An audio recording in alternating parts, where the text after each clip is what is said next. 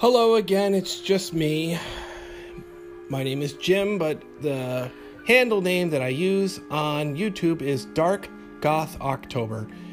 Let me give you a little background why I use this. Because when I was a teenager growing up in Albany, New York, I was very heavily into the goth scene on Lark Street and Lower Central Avenue, where QE2 used to be. Now it's the Fuse Box.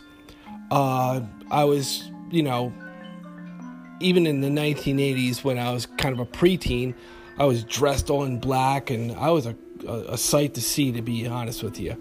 So I just gave myself that handle name as something that was reminiscent of my past and somewhat of my present day life. I